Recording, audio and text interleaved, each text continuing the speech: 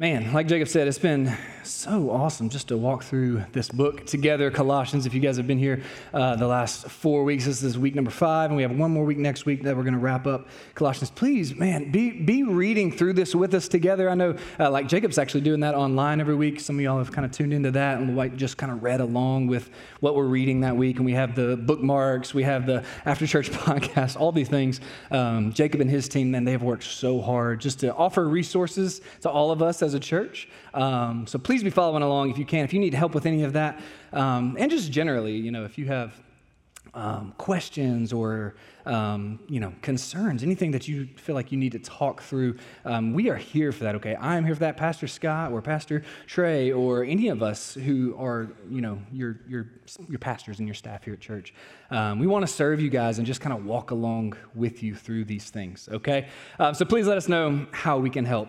Last week, if you were here, if you tuned in and you saw the message from last week, where we kind of ended up was at the kind of in the middle of chapter 3. Paul, the apostle, as he's writing this book of Colossians, this letter of Colossians, he kind of turned to these practical applications, right, of personal things that we do or should not do in our lives as Christians, and how from kind of chapters 1 and 2, all these deep theological truths that he has taught us, how those things now apply to us and how we begin to live that out. And we just kind of talked about this last week, that, man, theology is so amazing and so wonderful, but it matters mostly if it changes who we are, right? It changes how we live our lives. And so Paul kind of, or where we ended last week was really in verse 17, where we were just given all these commands, right, about how we begin to live our lives as Christians. And again, kind of putting ourselves into the context of the Colossian church. These are brand new Christians. They've been Christians for a very short time, and they don't have the New Testament like we have. I mean, literally, this book was being written, like Paul was writing this letter, which is now in our New Testament, but for them, it was just a letter that they received. They didn't have Matthew, Mark, Luke, John, Acts, Romans. They didn't have all those books of the Bible, so they didn't have all the knowledge and the understanding of all these things that we have, right? It was just being written. And so Paul is writing this letter, just trying to help them understand, how do I begin to live out the faith that I have begun with, the faith that I just know that Jesus died for me and he rose again. That was kind of the main substance of what they heard and what they believed. Jesus Christ died on a cross and rose again from the dead. That was the center of the message of the early church. His resurrection, that was the huge focal point that the apostles in the book of Acts were taking that message around. This guy died and he rose again. So that's what they believed. And now he's going, okay, now how do you live? So we began that last week, and here's kind of what the essence of that message was last week. It was love, that he says, above all these things, as he's talking to us in chapter 3, he says, above all these things we put on love, which binds all of this together in perfect harmony, right? So Paul has already told us that, okay, that we are to love. And even Jesus in Matthew 22, verses 36 through 40, Jesus answers a question about what's the greatest commandment? How does he answer that?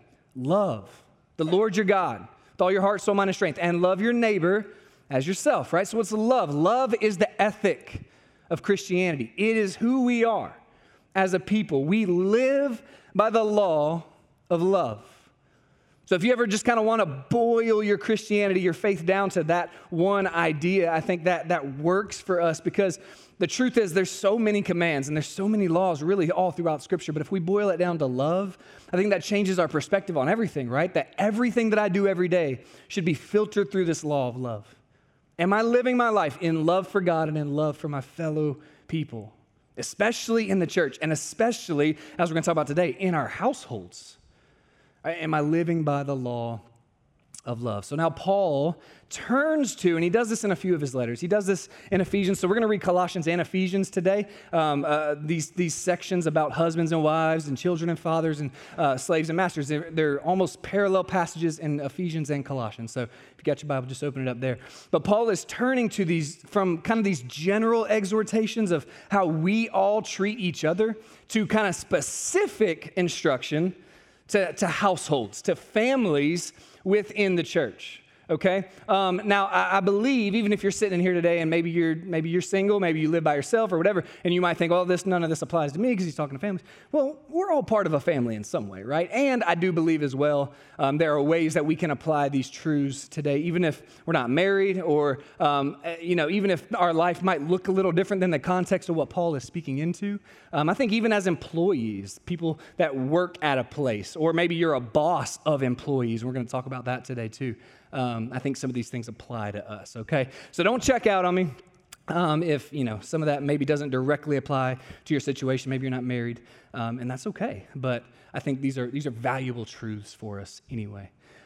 So a quick word.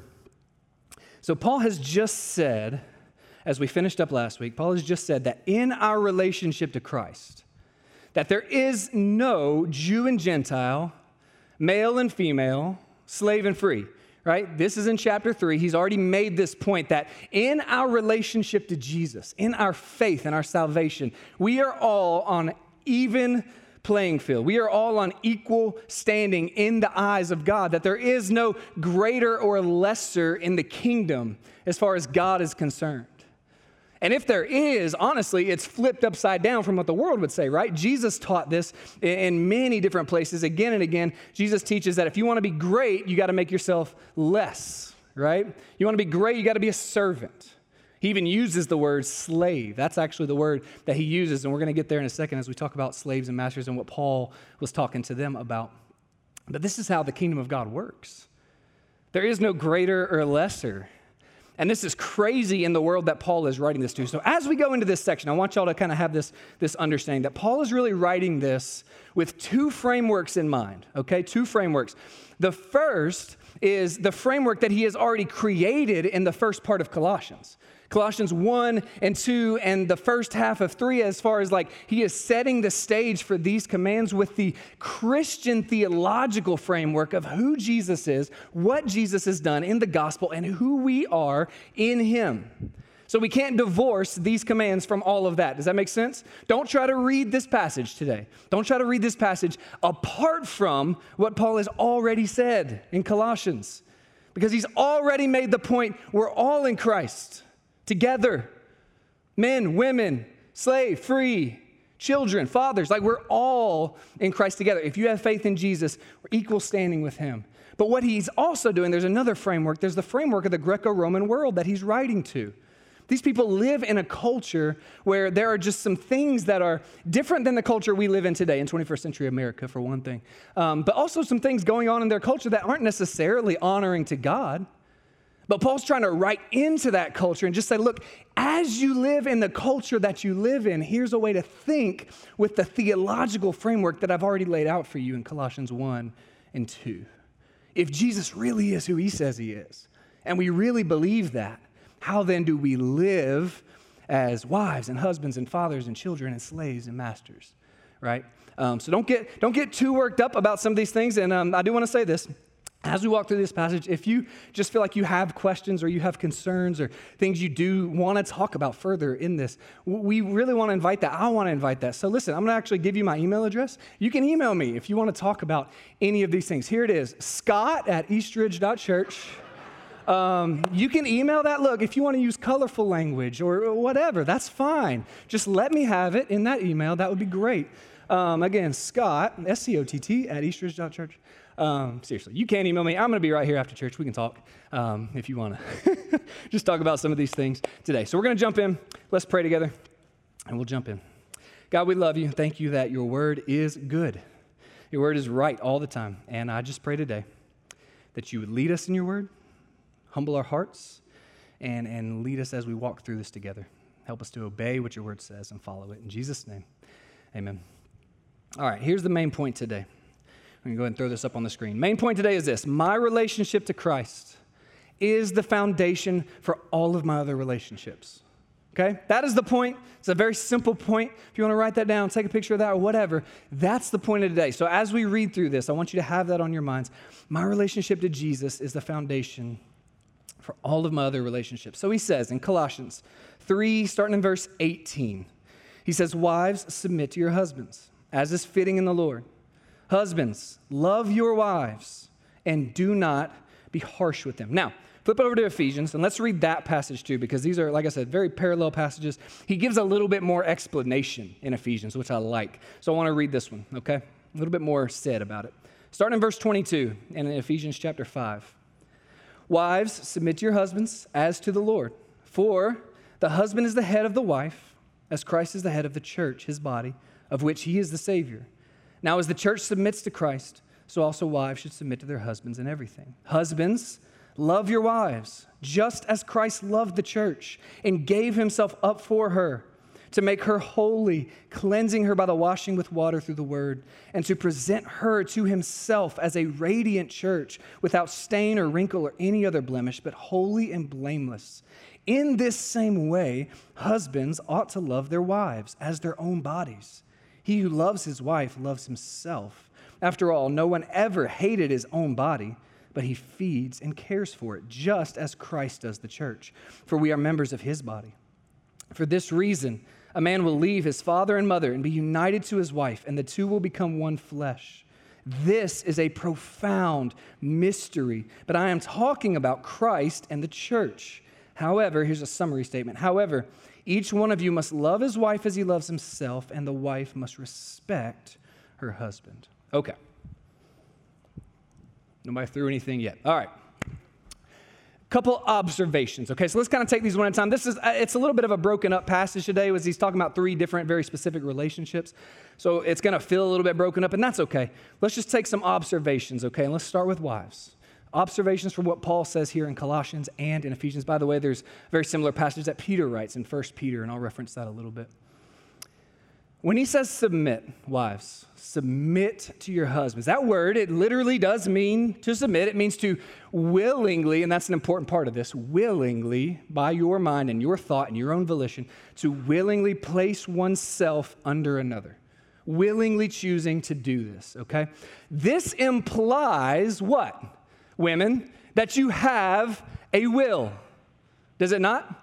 It implies that you have a choice in this matter. Why does that matter? Here's why that matters. Because again, Paul is writing this into a culture, a Greco-Roman culture, where that wasn't really the case for women.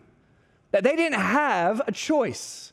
They didn't have a will. And even if they wanted to not do a thing or do whatever, it didn't matter, because they lived in this thing called, what the Latin phrase for this would be called was pater familias. And I might be butchering that in the Latin language, but pater familias. And what that literally meant was that the father and the man was the master of the household.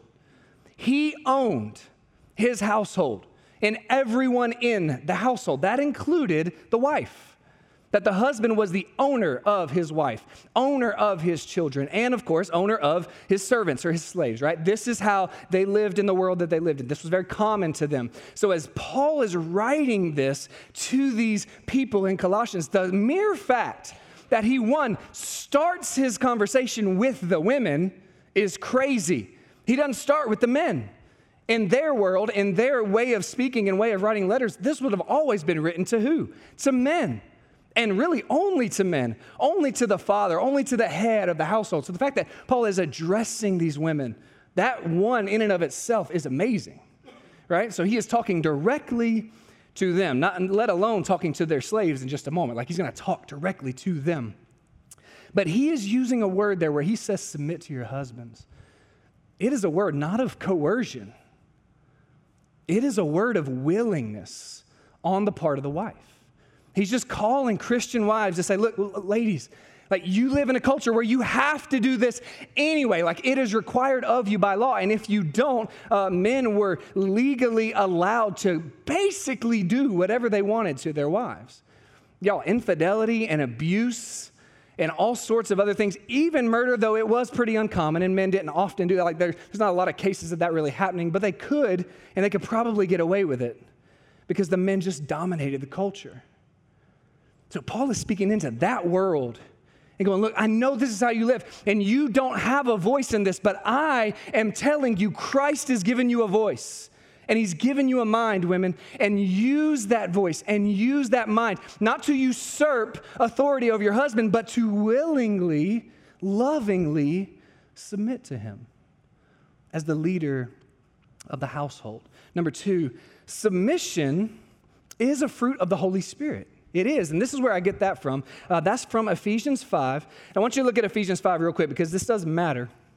This actually matters a lot. In Ephesians 5, submission is a fruit of the Holy Spirit. Starting in verse 18, Paul says this. He says, don't get drunk on wine, which leads to debauchery. Instead, be filled with the Spirit. Now, those next three verses, this is all one sentence. Paul is writing one sentence in the Greek where he says, be filled with the Holy Spirit. And then he says, speak to one another in psalms and hymns and spiritual songs. Sing and make music in your hearts to the Lord. Give thanks to God the Father for everything. And submit to one another out of reverence to Christ. He gives 4 things that are a fruit of the Holy Spirit. It's all one sentence. Be filled with the Holy Spirit. And what does that look like? It looks like how you speak, how you sing, how you give thanks, and how you submit. And by the way, he's not just talking to women in that verse, is he? He's talking to all of us. Submit to one another out of reverence for Christ. Husbands, we're going to get to you in a second and how you submit. But wives, it starts here. He's just going, wives, just submit yourself willingly under the leadership of your husband in your family. Number 3, wives take their cues from the church's submission to Christ. That's what he says in Ephesians, right? As the church submits to Christ, so wives, submit to your husbands. I don't think that we should get lost in that because that's an important thing that Paul says, that we are kind of displaying the church's submission to our Lord Jesus as wives willingly submit to their husbands. Now, that being said, I think this needs to be said. Last observation for women right now. Ladies, if you're married, you are not required to submit to your husband in ways that contradict your Christian faith. Okay? That is clear too because Paul says, as to the Lord, doesn't he? Like, submit to your husband as to the Lord. That implies that he's acting like who? The Lord. That he's acting like Jesus. Man, we're going to get to you in a second, like I just said. That we have that responsibility. So in no way is Paul calling women to submit to a husband in a way that contradicts their faith to the Lord. So what does this submission look like? I don't think that means you don't submit, because if you read 1 Peter 3, Peter's talking to wives who have unbelieving husbands. Peter's talking to wives who have husbands that are not following Jesus. And he tells them also to submit. So it's like, oh, how do I do that? What does that even mean? What does that look like? I think here's a way we can just think about it, if we can kind of frame it up real quickly. It's this, that our submission, women, your submission to your husband would simply look like having a desire and a general attitude of humility and submission to your husband, even while sometimes going against his will if he's not following Jesus and he's trying to lead you in a way that's not according to Jesus.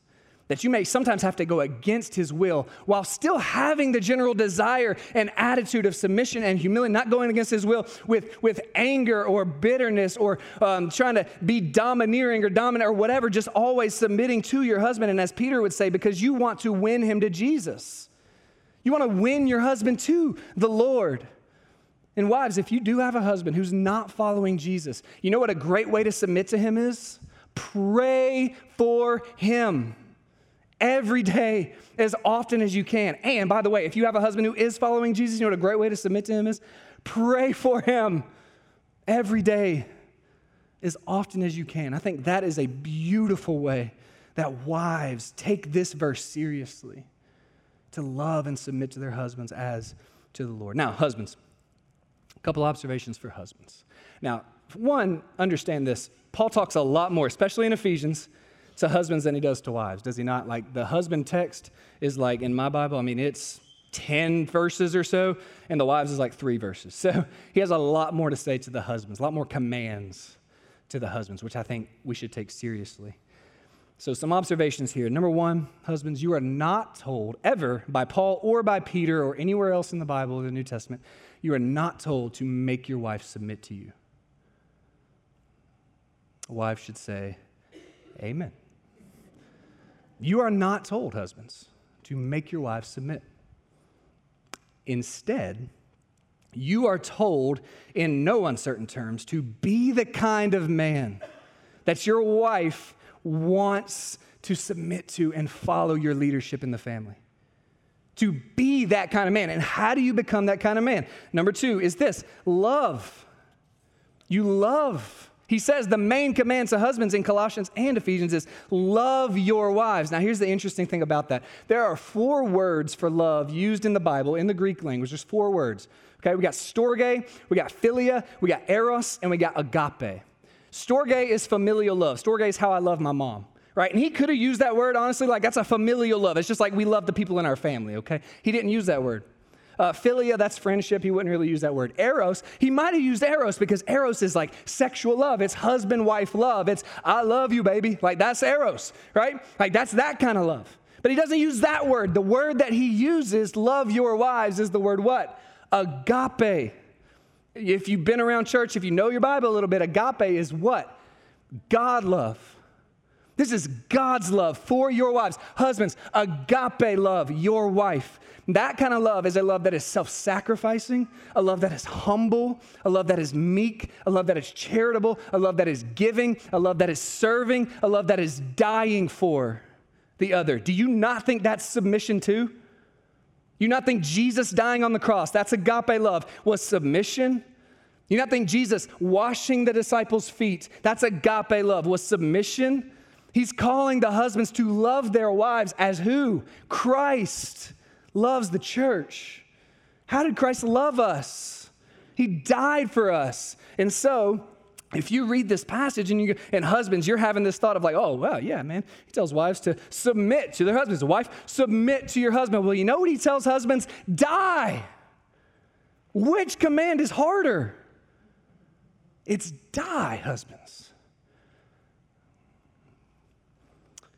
Love your wives as Christ loves the church. Your love for your wife is an act of submission to Christ and to her and to your family. We take our cues, next observation, we take our cues, husbands, we take our cues from Christ. His love is compassionate, serving, it's humble. Listen, sometimes husbands, leading your wife, this is just practical advice, maybe leading your wife means letting her lead. Does that make sense? Sometimes leading your family, leading your wife, leading as God has called you, men, to lead in your family, means that you know she's better at some stuff than you are.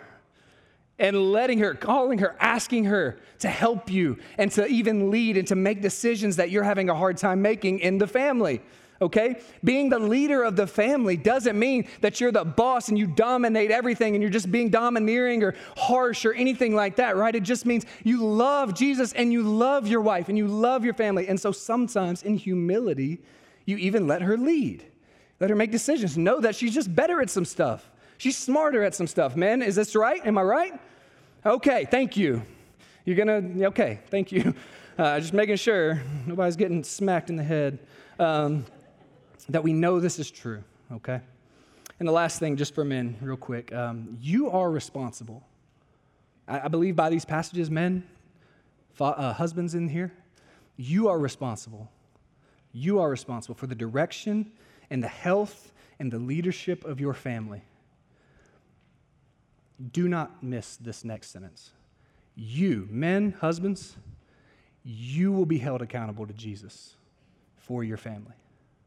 Not your wives. I believe when we meet Jesus one day, he's going to ask me about how I led my family.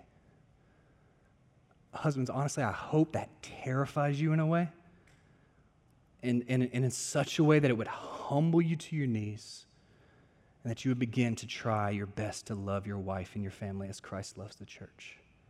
And wives, I hope you hear that and think, I want to pray for him.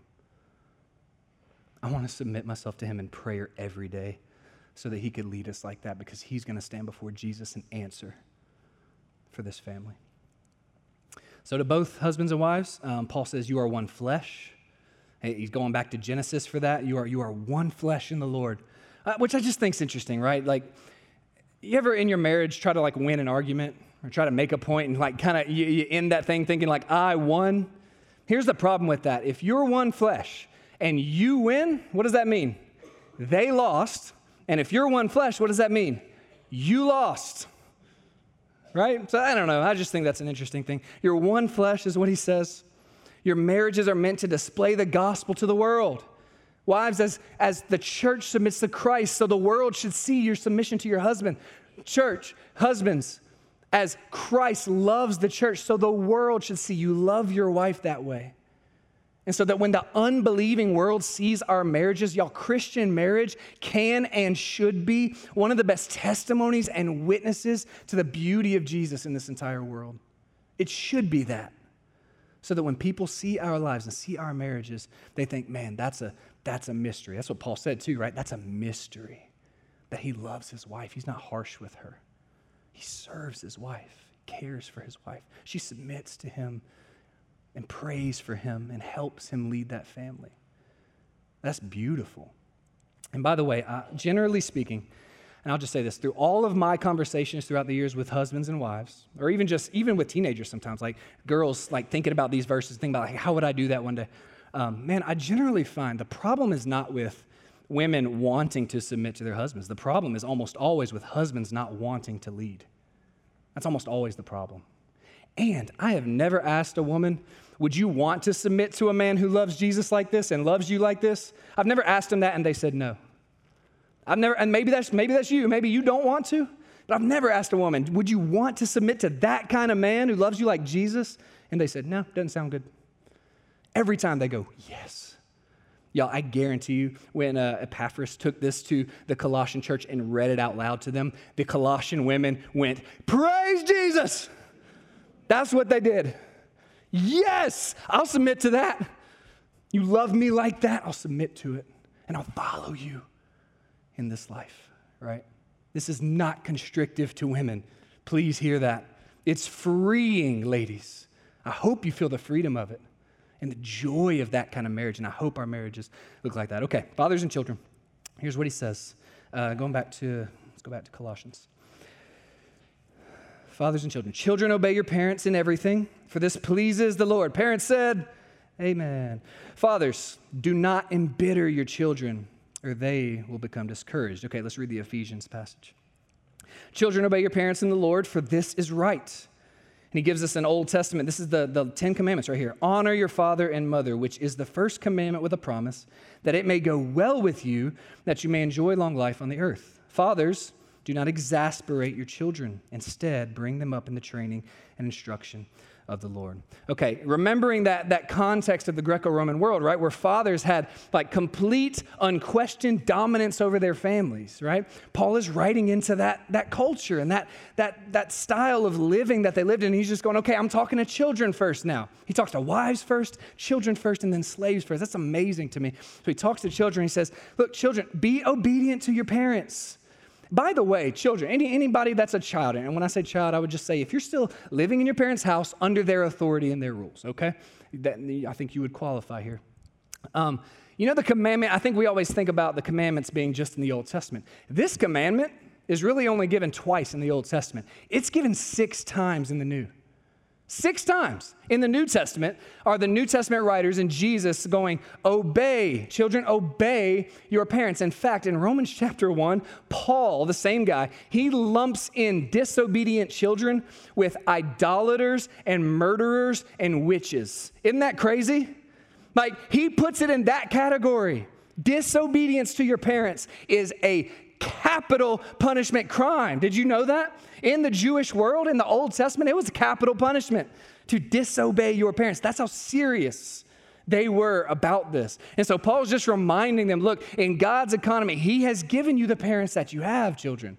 And so you obey them. And then he reminds them of that commandment in the 10 Commandments where he says, honor your father and mother, and you will enjoy long life on the earth. And I just want to say a word about that, because that's not really to an individual person.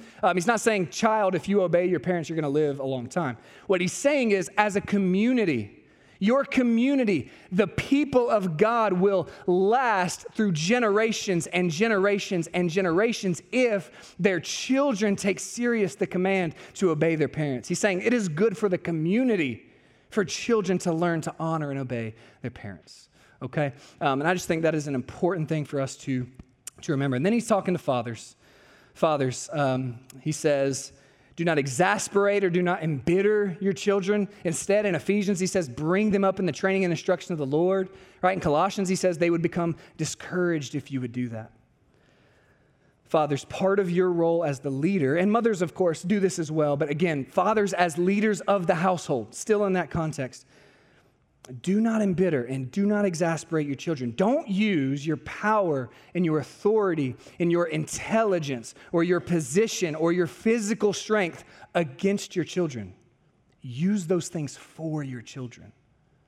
Right? This is, I think, the way Paul is wanting us to think about these things. Don't discourage them. You don't want your children to be discouraged. Listen, you will not discourage your children into obedience. Okay? You can, I think, encourage them, love them into obedience. And again, a word to dads. Understand this, fathers. You are the closest thing in this world that your children have to the example of who God is. That's you. That's us. Take that seriously. And maybe just one more word to single moms. If you're a single mom in here, please don't lose heart. I know that's hard. I know that's really hard, and that is not God's perfect intention for this world and this life. But that is reality for some. Don't lose heart. Let us, the church, let us help. That's what the church is for too, okay? This community that can help raise the children in the Lord. As he tells fathers, bring your children up in the training and instruction. Let's discipleship. Let's do that together as a church. And if you need help, please let us know so we can help. All right, let's talk slaves, masters, as we wrap up. I know we're a little short on time. Slaves and masters, this is a hard one because obviously, like Chris was saying, we have this American mindset about what slavery is and how ugly it was in our history and what that looked like. Just suffice it to say this for now, and I have a lot more literature. If any of you want to come and maybe chat more about this, we can. I have a lot more literature that I actually have in my notes about these things. But I'm just going to say this. The culture that they lived in, this was their world, okay? They lived in a slave culture. Some of these slaves were maybe captives of war. Some of them just were born into it and were raised, and they lived in the household with these people. So again, Paul is talking to households. This is who he's addressing even when he's talking to slaves and masters. This was the culture that they had lived in. And some were even indentured servants. Like they had hired themselves out to a family. This was a willing choice on the part of the slave. Like, I need money, I need help, I need a place to live. I'm going to hire myself to you as your slave and become your slave. So it wasn't exactly the way that we think about our history of slavery. And I know people wrestle with these questions about, like, why doesn't Paul just say don't have slaves? Why doesn't Paul just say stop with the slavery and all that, right? Why didn't the Bible ever really explicitly say that? Here's how I want us to understand this, okay? I think this is important. That what Paul is doing, even though he doesn't explicitly say slaves or masters stop having slaves, what he's already done is he's laid this undercurrent of theology, hadn't he? That all people are equal, that we are on equal standing and no one is better than anybody else, right? And so he's kind of undermining the Roman world already in the way that he's taught about who we are in Christ. Our identity is not as slaves, it is as free. We are all free in Christ. But I know I'm writing into a culture that really there are real slaves. There are real servants who live in these households. So in that world, I want to address just what's going on and how slaves you should live and how masters you should treat them. This is all Paul is really doing. Like I said, if you want to, I have some more notes on some of that actually from professors who study these things and can talk a little bit more about their culture and what that looked like for them. Does God condone slavery? I think the short answer being no. Right? He even actually expressly forbids specifically human trafficking in the Old Testament. He does forbid that. And over and over and over again, God's people are given commands to defend, to look out for, to care for, to feed, to clothe, to welcome the stranger and the alien and the lonely and the homeless and the foreigner and the oppressed. That's what God's people are always called to do, right? But all of that being said, they are writing these letters into a culture that it was just the way that they lived. Paul doesn't even know these people in Colossae. He's just writing into their culture and just going, hey, look, understand this truth. And then, look, if you're going to continue to live like this, here's how you should do it. And I do think it's worth noting, there's a book right after this called Philemon that Paul writes. And Philemon is actually a book written to this guy named Philemon who is a slave master. And he's in no uncertain terms telling him to release his slave Onesimus, who he mentions in Colossians. Onesimus was one of them. He's going to go back with this letter. Paul is sending a slave with this letter to Colossians. And as he does that, he's telling Philemon, look, I'm not telling you you have to, but he does say, actually, you should. You should free him, right? It's up to you. It's up to you, Philemon, how you want to do that. But I'm telling you, free him and send him back to me. So Paul's kind of being subversive here in the way that he's talking. So here's what he says in Colossians. He says, slaves, obey your earthly masters in everything, and do it not only when their eye is on you to win their favor, but with sincerity of heart and reverence for the Lord. Whatever you do, work at it with all your heart as working for the Lord, not for men, since you know that you will receive an inheritance from the Lord as a reward. It is the Lord Christ you are serving. Anyone who does wrong will be repaid for his wrong, and there is no favoritism. And then 4:1, he says, masters, provide your slaves with what is right and fair, because you know that you have a master in heaven. Again, Paul speaks directly to the slave. Like, they would have taken this letter and read it out loud, like this, in front of the church. Somebody would have taken Paul's letter and read it out loud. And this is crazy if you think about it like this, because there would be in the room slaves, or wherever they were, like in the town center or whatever. There would be slaves there. And as the guy started reading this letter and he said, hey, slaves, listen up. All the masters in the room would have went, whoa, whoa, whoa, you talk to me. You don't talk to my slave. And this guy reading the letter would have been like, no, Paul said, I'm talking to your slave right now. I'm not talking to you guys. I'm talking to them. You know why? Because they're people. They're equal with you in the eyes of the Lord. And I understand that you live under this institution, but I'm talking to them. That's crazy, y'all. Just the fact that they're addressing slaves, like that is insane in the first century where they lived, okay? So the fact that he addresses them, and then just like we were talking about a minute ago, he gives the slaves volition of their own, control over their own lives and bodies, doesn't he? He says, you obey. Just choose that. Obey and work hard and do the things that you're supposed to do. Not out of compulsion or not just when they're watching you, but do it because you know this. And here's his main point. You are serving the Lord. Christ is your master. I think the best way for us to apply this, and I know it's not a one-to-one comparison. We live in a different world. But I do think the best way for us to apply this would be as employees at the places where we work. Okay, you have someone who's over you, over what you do, in charge of you, and you have a temptation every day to work harder, to not work hard, and to kind of cut corners and to do things maybe that you shouldn't do, or to take time off that you shouldn't take off, or to be, searching whatever on the internet when you're supposed to be working on the internet, right? Or whatever. Like, we have options of how we work. And I think the command for us would fit there. The principle here would just simply be work with all your heart. That's what he told them. As if you are working for Jesus. You go to work tomorrow knowing that he is your master. And he says there's no favoritism with him. That means masters and slaves. No favoritism. Nobody's better or worse. Jesus is watching. He knows us. And he understands us. And he is our Lord. And so we want to work to serve and please him. And then he tells masters. I'm just reading the Colossians passage, not the Ephesians. He tells masters, provide for your slaves what is right and fair because you know that you have a master in heaven. And again, that phrase right there to the masters is like, that would have just shut their mouths right then and there. Like Paul's talking to you and he's saying, masters, bosses, people in charge, guess what? You ain't ultimately in charge, right? Jesus is. And just like he's their master and you're their master on this earth, yes, but you have a master and his name is Jesus. So you treat your slave accordingly. You better be right. You better be just. You better be fair with them and how you treat them. Guys, this is radical speech in the first century, in the world that they lived in. This is what it looks like to live in the economy of Jesus. And just to wrap this up, Ephesians 5:21, kind of as Paul writes it to the Ephesians, he says this line. He says, submit to one another out of reverence for Christ. Reverence for Christ. And then he goes into wives, husbands, fathers, children, slaves, masters, right? But again, the idea is that all of these relationships come from our relationship to Jesus. We have enjoyed the privileges of knowing Jesus, that we are blessed in him. We are adopted, we are saved, we are redeemed, we are forgiven of sin, we are made free from the power of sin and death, and we have an eternal inheritance in Christ. All of that is good news, the privileges of the gospel, but we can never divorce the privileges from the gospel from the practices of the gospel.